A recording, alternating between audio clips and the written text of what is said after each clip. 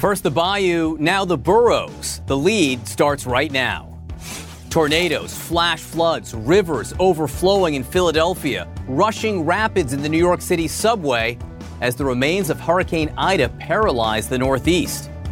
The war over abortion rights escalating after the Supreme Court fails to stop a Texas law banning nearly all abortions. And the president tries to step in. Plus, school board meetings turning into slugfests, setting a stellar example for the children as some parents lose their minds over masks.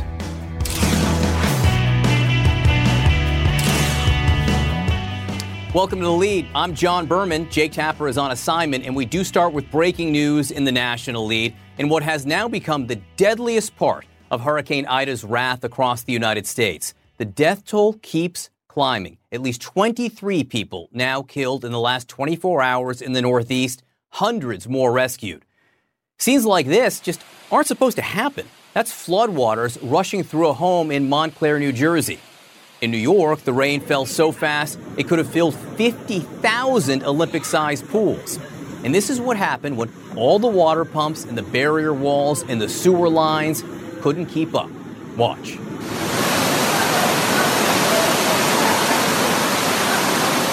That's just unreal. One river near Philadelphia rose so high today, it flowed awfully close to traffic passing on the bridge above. And look at this. This is a minor league baseball stadium in Bridgewater, New Jersey. The water, at least 5 rows high.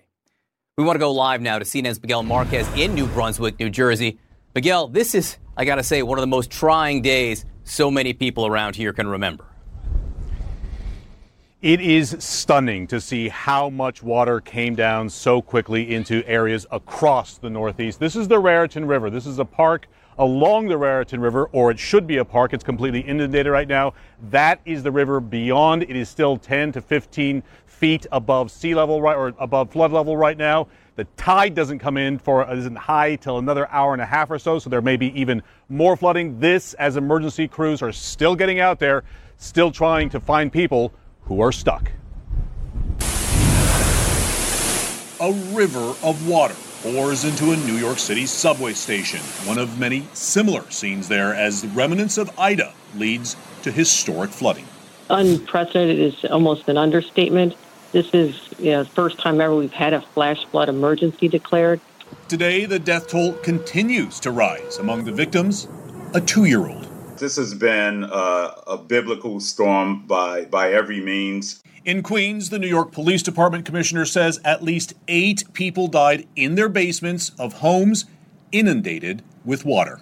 The roads everywhere I saw coming out of the airport and beyond flooded, dozens and dozens and dozens of cars marooned, stranded. Across the Big Apple, first responders rescued hundreds from submerged cars, including commuters stuck in stopped subway trains. Roughly somewhere between 15 and 20 trains did get stranded, and folks needed to be rescued. Across the Northeast, drivers forced to leave their vehicles on roads overcome by floodwaters, with active rescues still underway in parts of Pennsylvania, Delaware, and New Jersey. That's where at least 25 homes were destroyed or badly damaged by a tornado. An extraordinary, sadly tragic, historic 24 hours in New Jersey. Look on either side of us right now in the impact of these tornadoes that touched down in this county.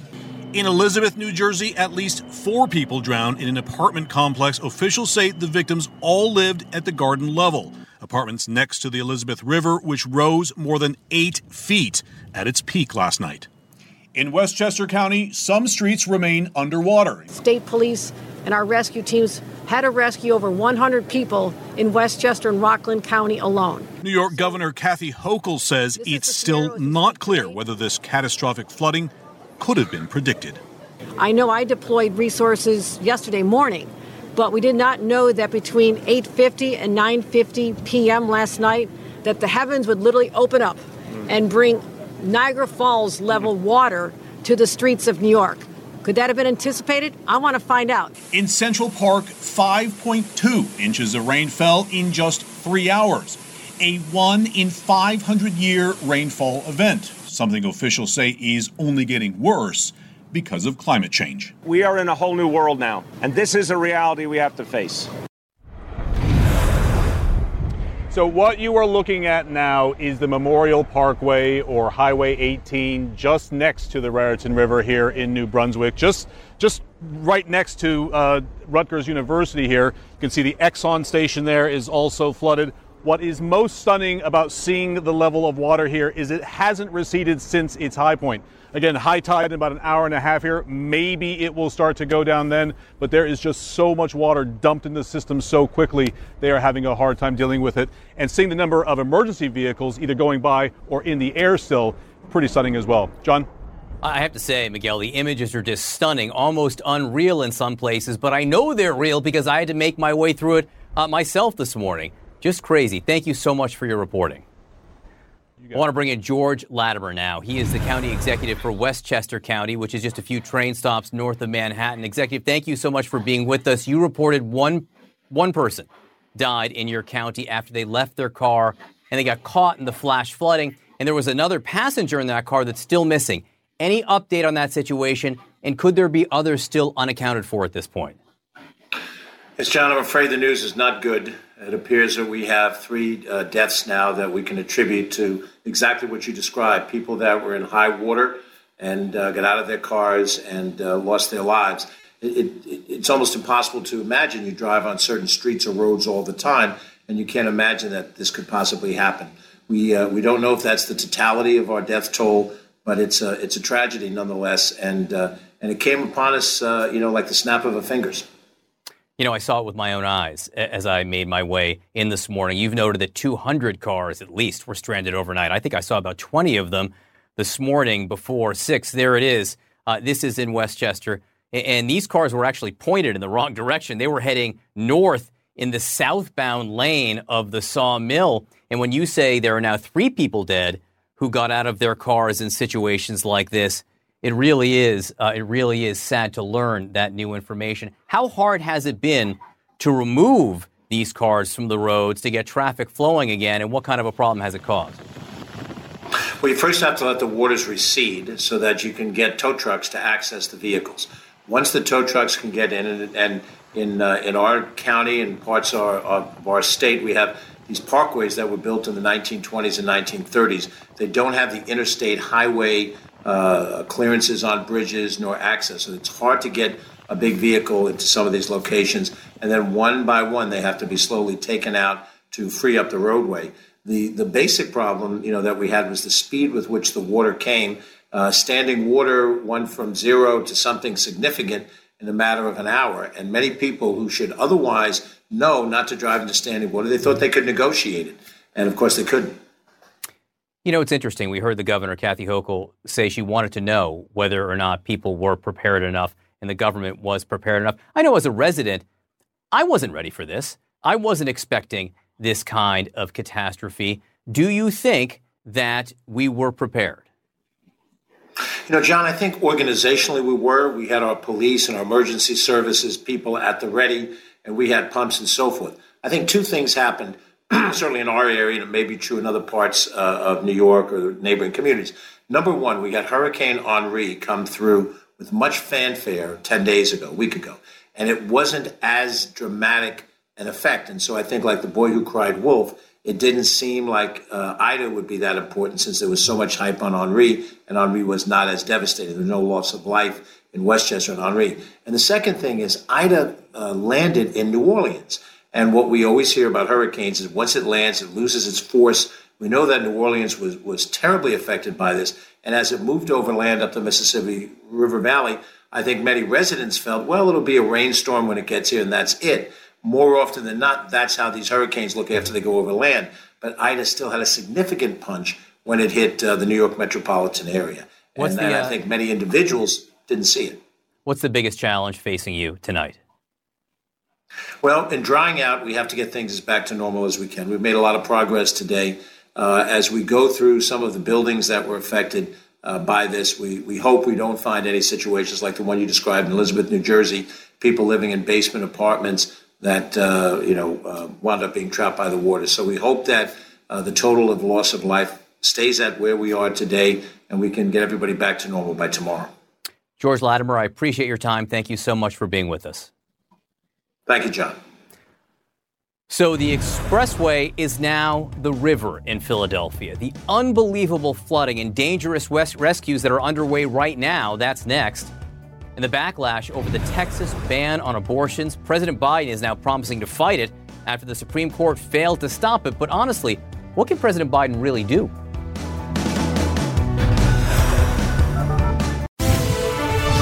More breaking news in the national lead. These are live pictures from Montgomery County, Pennsylvania. This is where the tornadoes touched down and tore through. Again, this was the wind. The problem here was the wind from this storm that has really devastated huge swaths of the Northeast. So you can see the damage there. And for much of the other parts of the area, the water has been the real issue. Nonstop rescues as floodwaters swamped the Philadelphia area today. At least 100 people rescued so far as crews in small boats delicately pulled families from homes all day. The Schuylkill River rose about 16 feet above flood levels. That's taller than 2.5 Allen Iversons, nearly 3 Jake Tappers, as long as we're making Philadelphia references. Joining me now is Pete Muntean, live in Philadelphia. Pete, you've been there all day, and some of the things we've seen behind you have really been stunning. How bad is it? How long will it take to clean up? Well, John, we're really not out of the danger zone here along the Schuylkill River just yet, and we're just now getting an idea of how extreme the cleanup will be here. This is all of the debris, all of the junk, tires, refrigerators, a broken jet ski, tree limbs, really, as far as the eye can see here along the Schuylkill River, bumping up against the waterworks here. This is actually a wedding venue, and they've been setting up for a wedding all day. And you can see, sort of as you pan right here, where the water was along that frontage there, that concrete wall, just above those little half windows. That is where the Schuylkill River crested here at just shy of 17 feet only this morning. Right now, it is down about to 14 feet. Flood stage here is about 9 feet. So the National Weather Service says we will not be out of flood stage along the Schuylkill River until after midnight. The flood warning here in place until 7 tomorrow morning. The Martin Luther King Jr. Bridge there is closed. Huge impact here in Pennsylvania. Also, 76 is also a parking lot where it meets with 676, a main interchange in the city. That is flooded because the pumping station that is there is also underwater. 300 roads closed in Pennsylvania alone. A huge impact here, and this is going to be a massive cleanup that's going to cost millions, tens of millions, if not billions, John. I can't believe how close the water is to that bridge there, Pete. And the idea that you're at a wedding venue, I'm sure the bride and groom can console themselves this is somehow good luck, I suppose. Listen, tell us more about the water rescues that have been going on all day and are still going on. Well, we know from Governor Tom Wolf's administration that there were 500 calls for water rescues in Montgomery County alone. We heard from the mayor of Bridgeport, Pennsylvania earlier, that is up the Schuylkill River here. He said that dozens of homes have been washed away. There were dozens of water rescues there alone. This goes beyond just Philadelphia, also Conshohocken, Manayunk. This has a huge impact here along the Schuylkill River and really statewide, also even downstream from the Schuylkill in Wilmington. So there's a lot happening here in the Philadelphia area and beyond. Pete Muntean in Philadelphia. Terrific work. Thank you so much, Pete. Meantime, the roar of Hurricane Ida replaced by the hum of generators, with close to 1 million people still without power in Louisiana. Now fuel and food are running low. We are back with breaking news in our national lead. Moments ago, we learned the death toll is now 26 people killed after the horrific flooding in New York, New Jersey, Maryland, Virginia, and Pennsylvania. This afternoon, President Biden addressed Hurricane Ida's wrath across the entire eastern seaboard as he prepares to visit the Gulf Coast tomorrow. CNN's Phil Mattingly live at the White House for us. Phil, what was President Biden's message today? You know, the president framed it as a round-the-clock effort for the White House, but what you've seen from this federal government is really an all-hands-on-deck effort. Obviously, the president and the White House are keenly focused on this issue, repeated briefings over the course of the last several days, the president traveling to the Gulf Coast tomorrow. But also, when you look agency by agency, you get a sense of the scale, not just of the storm, but the effort to try and counter the after effects of that storm that have been so visceral over the course of the last several days. The FCC working to try and get cell phone service restored. The president working with the Department of Energy to ensure gas is available. Department of Transportation as well. Tapping Cedric Richmond, one of his top advisors at the White House, a former Louisiana congressman, to kind of lead the efforts from here, but also a personal touch. The president on the phone repeatedly with governors, with state officials, with local officials, telling them whatever they need, make sure they get that message to the White House, and the White House will deliver. The president recognizes in situations like this, pretty much the only thing that can help is the federal government, John. Phil Mattingly, and there is so much need. Thank you so much, Phil. The desperate situation in Louisiana turning even more grim. Temperatures there are soaring, and more than 900,000 customers across the state are still without power. To make matters worse, 2/3 of the gas stations in New Orleans and Baton Rouge are now out of gas. CNN's Brian Todd is live in Kenner, which is just outside New Orleans. And Brian, you've been following power crews all day. Any progress? There is some progress, John, but it is a slow grind of progress and a dangerous one. Take a look at this. This is William Street in Kenner. Look at this. Traffic and pedestrians have to navigate around these down power lines here. The poles leaning over, those could be active electrified lines right there. You've got poles down over there, and just beyond that, we saw half a pole hanging completely suspended by wires. So this is the kind of stuff that people all over southeastern Louisiana are navigating. We went to a neighborhood at New Orleans East a short time ago. We talked to one resident there about what it's like to be without power. Take a listen. I told him, hey, look, guys, I'll fight some fish and make you some jambalaya to get my pole straight. So the reason they're here is because you flagged a pickup truck. Absolutely. And got these guys here. Absolutely. What'd you say to them when you first saw them? When I first saw them, say, you fix my pole, I get you some lunch. Now, that was a gentleman named Larry Jackson. We cannot really confirm that his offer of lunch was the reason that power crew came to his street. They were probably sweeping that neighborhood anyway, but it gives you an indication of kind of just how desperate people are for power and that they're take measures into their own hands. Here's another gentleman from that same street who told us what he had to sacrifice basically as he was waiting for the power to turn on. What's it like without power? Heated, hot, as you can see the sweat just pouring.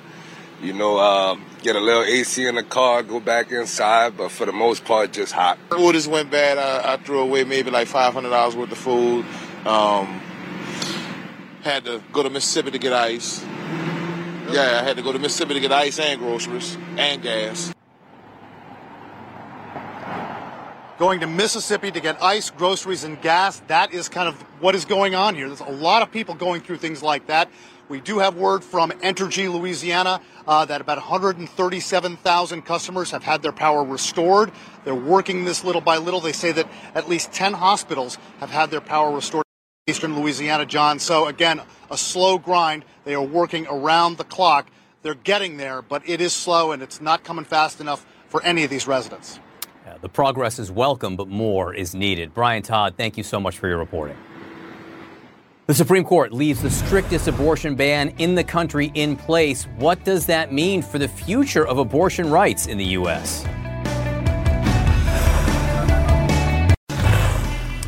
In our politics lead, the strictest abortion ban in the country is not going anywhere for now.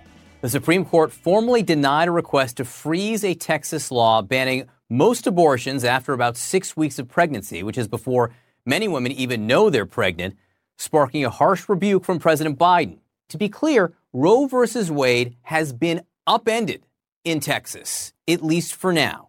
Let's discuss with CNN Supreme Court reporter Ariane DeVogue. Ariane, this was a 5-4 vote with Chief Justice John Roberts siding with the court's 3 liberal justices, but still not enough. What did the majority say?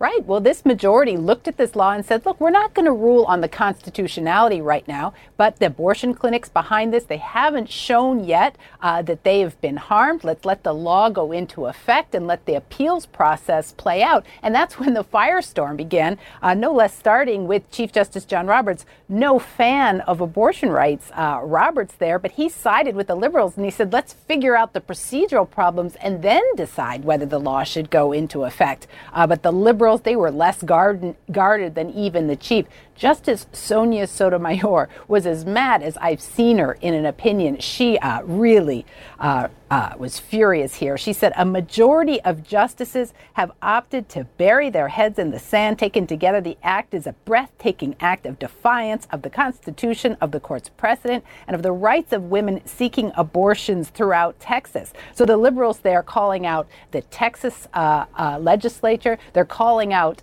the majority of the Supreme Court. But on the ground in Texas, here's the dilemma. How do you appeal a law that bars a procedure that is no longer being carried out? That's their problem. How do they go forward even with the appeal, John?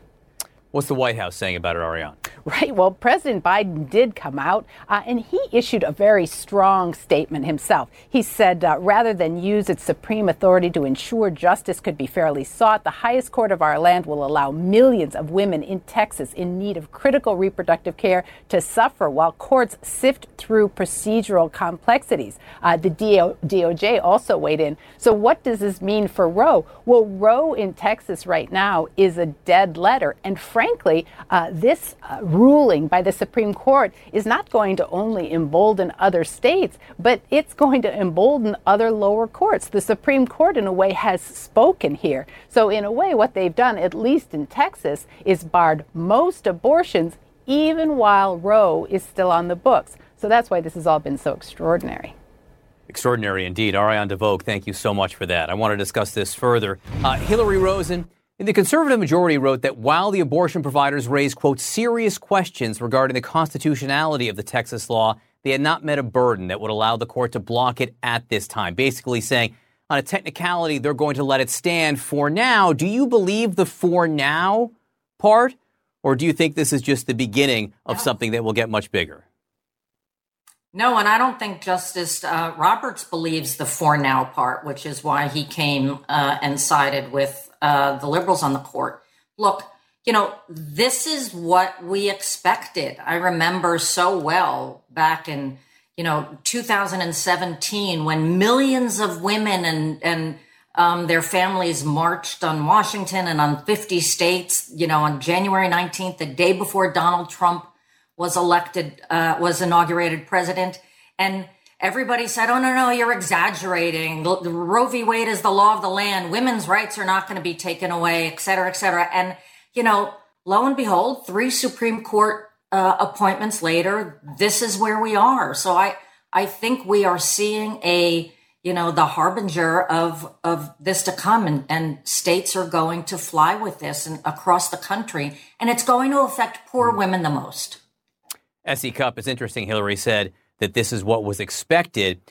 Republican Senator Susan Collins from Maine, an abortion rights supporter, apparently didn't expect it, or at least that's what she said out loud when Dana Bash questioned her during the confirmation hearings for Brett Kavanaugh before he was confirmed to the Supreme Court. She said that Kavanaugh wouldn't overturn Roe versus Wade. Listen.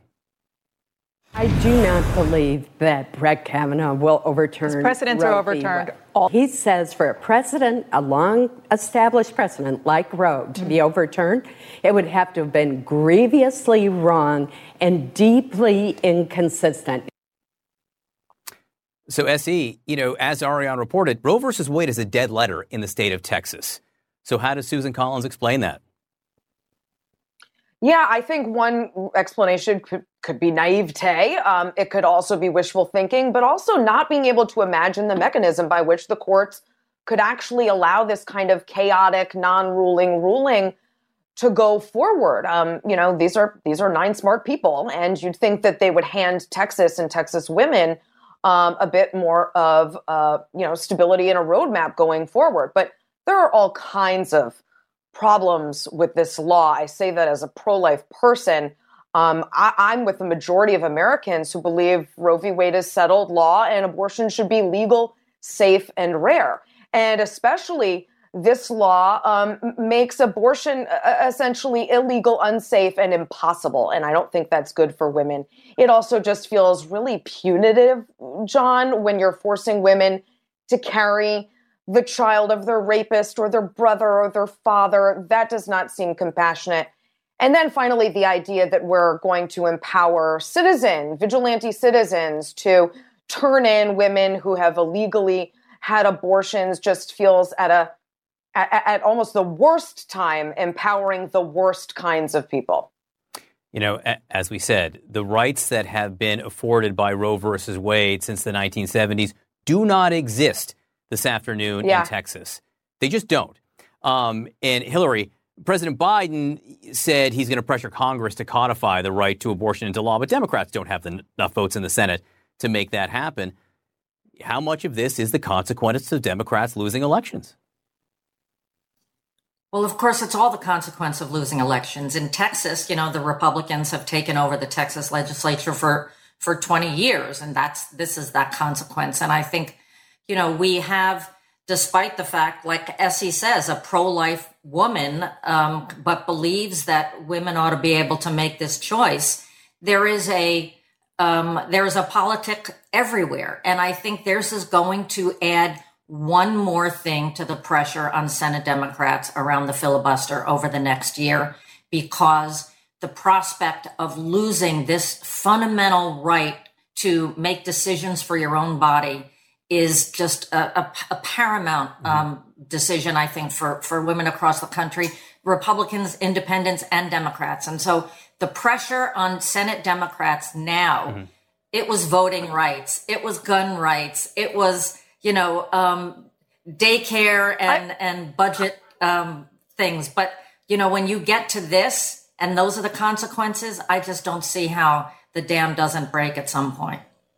I also just think, John, quickly, you know, if you believe in the Constitution, right, and you believe in settled law, whether that's Roe v. Wade or the Second Amendment, at some point you have to acknowledge this is the country we live in, and so making federal law illegal in some places and then punitive and unsafe for people just isn't practical, and it's not responsible.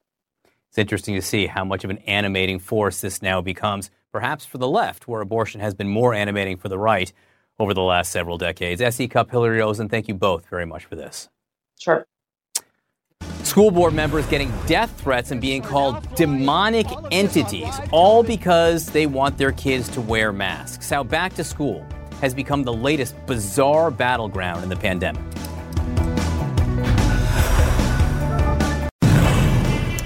In our health lead, out of control. While a clear majority of Americans support masks in schools, a vocal, sometimes threatening, sometimes violent minority turning what are normally quiet civil school board meetings into screaming matches and even all-out brawls. CNN's Tom Foreman looks at how this out-of-control minority has escalated the issue of masks in schools to the point of violence. Back to school has become a battle cry in the COVID wars everywhere. You will never be allowed in public again. With the school board in Oregon firing the local superintendent amid anger and tears. Officials are not saying why, but the move came shortly after the super said classes would comply with this order from the governor. Moving forward for the immediate future, masks will be required in all indoor public settings. School board meetings coast to coast are erupting. Some were already in uproars over critical race theory and transgender rights. I am disgusted by your bigotry and your depravity. But now the fight is over vaccinations and masks. Never mind that polls show most Americans broadly support the idea of masking in schools. Teachers and health officials are being attacked for even trying to enforce such safety measures. In Florida, a man opposed to masking was arrested after authorities say he physically clashed with a student. Public meetings there have filled with rage. These are demonic entities in all the school boards of all the United States of America, and all of us Christians will be sticking together to take them all out. All the police officers that kick us out for our First Amendment right will also be going down with them. Do you understand? In Pennsylvania, a school board member resigned, saying he'd received death threats from the warring factions.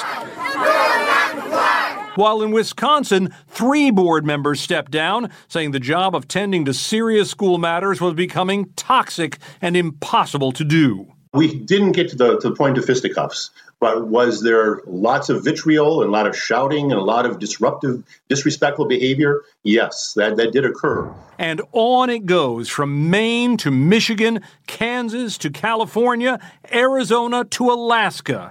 Kids are getting an up-close lesson in anti-social studies. I've already told the schools that my children won't be wearing masks. Amid wildly differing views over what it means to be a good American. Make no mistake about it, there are some protesters out there in favor of masks, but the headlines show most of these clashes are being driven by, as you note, John, a minority that is saying their sense of freedom matters more than these proven health measures to protect all the public and even to protect their own children. John? And the kids caught in the middle. Absolutely. Thank you so much, Tom Foreman. All right, CNN's chief medical correspondent, Dr. Sanjay Gupta, joins me now. Sanjay, we did learn some new things about COVID in children today at the White House briefing. What can you tell us? Well, I mean, the numbers have gone up significantly. When we look at the number of kids who've been diagnosed with COVID, it's been a 4-fold increase, roughly. We can show you just over the past month or so. Take a look. I mean, that's obviously not the direction you want to be going. It's a pretty steep slope. And the concern is that it will continue to go up. Some projections, 75% of K through 12 students could be exposed within the next 3 months. 2 other things jumped out at me, John. One is that you're starting to see a definitive split in terms of the impact of the vaccinations on kids. Vaccinated, if you were unvaccinated, you were 10 times more likely to be hospitalized versus if you were vaccinated, and this is for kids 17 and younger. And also the case rates, I just showed you those, but the case rates, if to put it in more context, they're starting to approximate now adults. We kept saying kids are far less likely to get infected, true. But now, when you look at what's happening, at least for 12 to 17-year-olds, it's getting very similar to what adults, the case rate for adults. So for kids under 12, the vaccine, when it's approved, if it's approved, could make a new big difference, I should say. It isn't yet. And we have new reporting, Sanjay, on why it's taking so much longer for children than it is for adults. Yeah, I mean, one big thing, and maybe this is an obvious thing, is that the FDA really cannot act on this until all the data is submitted. So what we're learning, it's a bit of a circular thing. The companies, they say, well, here's the data we have. The FDA says, well, we need more data. Not surprising that it's kids, because kids are less likely to get sick, so the bar has to be higher. They want 6 months of safety data, John, as opposed to, 2 months as it was for adults at the end of last year. So it's just going to take longer. But when we look at the timeline, you can see it there. The data for Pfizer, at least expected in September. When we looked at previous data submissions and then the time course of how long it took to get to EUA, maybe a couple of weeks after that, it could go that quickly. We'll see. But, sort of projections are sometime late September, early October, sometime in the fall. Parents are getting anxious, to say the least. Sanjay, we're learning just how many people in the U.S. are estimated to have antibodies to COVID-19. That includes, I imagine, vaccines and people who've been infected before. So what does this say about the chances of reaching, if it's still possible, herd immunity? Well, let me show you this graph, because I find this really interesting. There was a study, I'll tell you, as you're looking at this graph, back in May of this year, saying maybe 150 million people, roughly half the country, a little less, have been exposed to the virus. 150 million. Now we're saying there's around 20% that have detectable antibodies. So one time it was closer to 45%, and now it's 20%, which gives you some idea that natural immunity, which is the line sort of at the bottom there, is very significant, but those antibodies do seem to wane. We're about 80% of people in the country right now have antibodies. The majority, again, as you see on that graph, are from vaccines. We don't know, to be just perfectly honest, we don't know exactly what herd immunity means here. For measles, for example, to get to herd immunity, which is because measles is so contagious, you need well over 90% of people having immunity. It may be closer to that here with this virus as well, but when we'll really know, John, is when the cases start to come down again, which they may do over the next several weeks. Let's hope. Dr. Sanjay Gupta, thank you so much. Got it. Thank you. America's longest war is over. Coming up next, CNN just spoke to the mission commander of the last flights out of Kabul. What it was like for him next.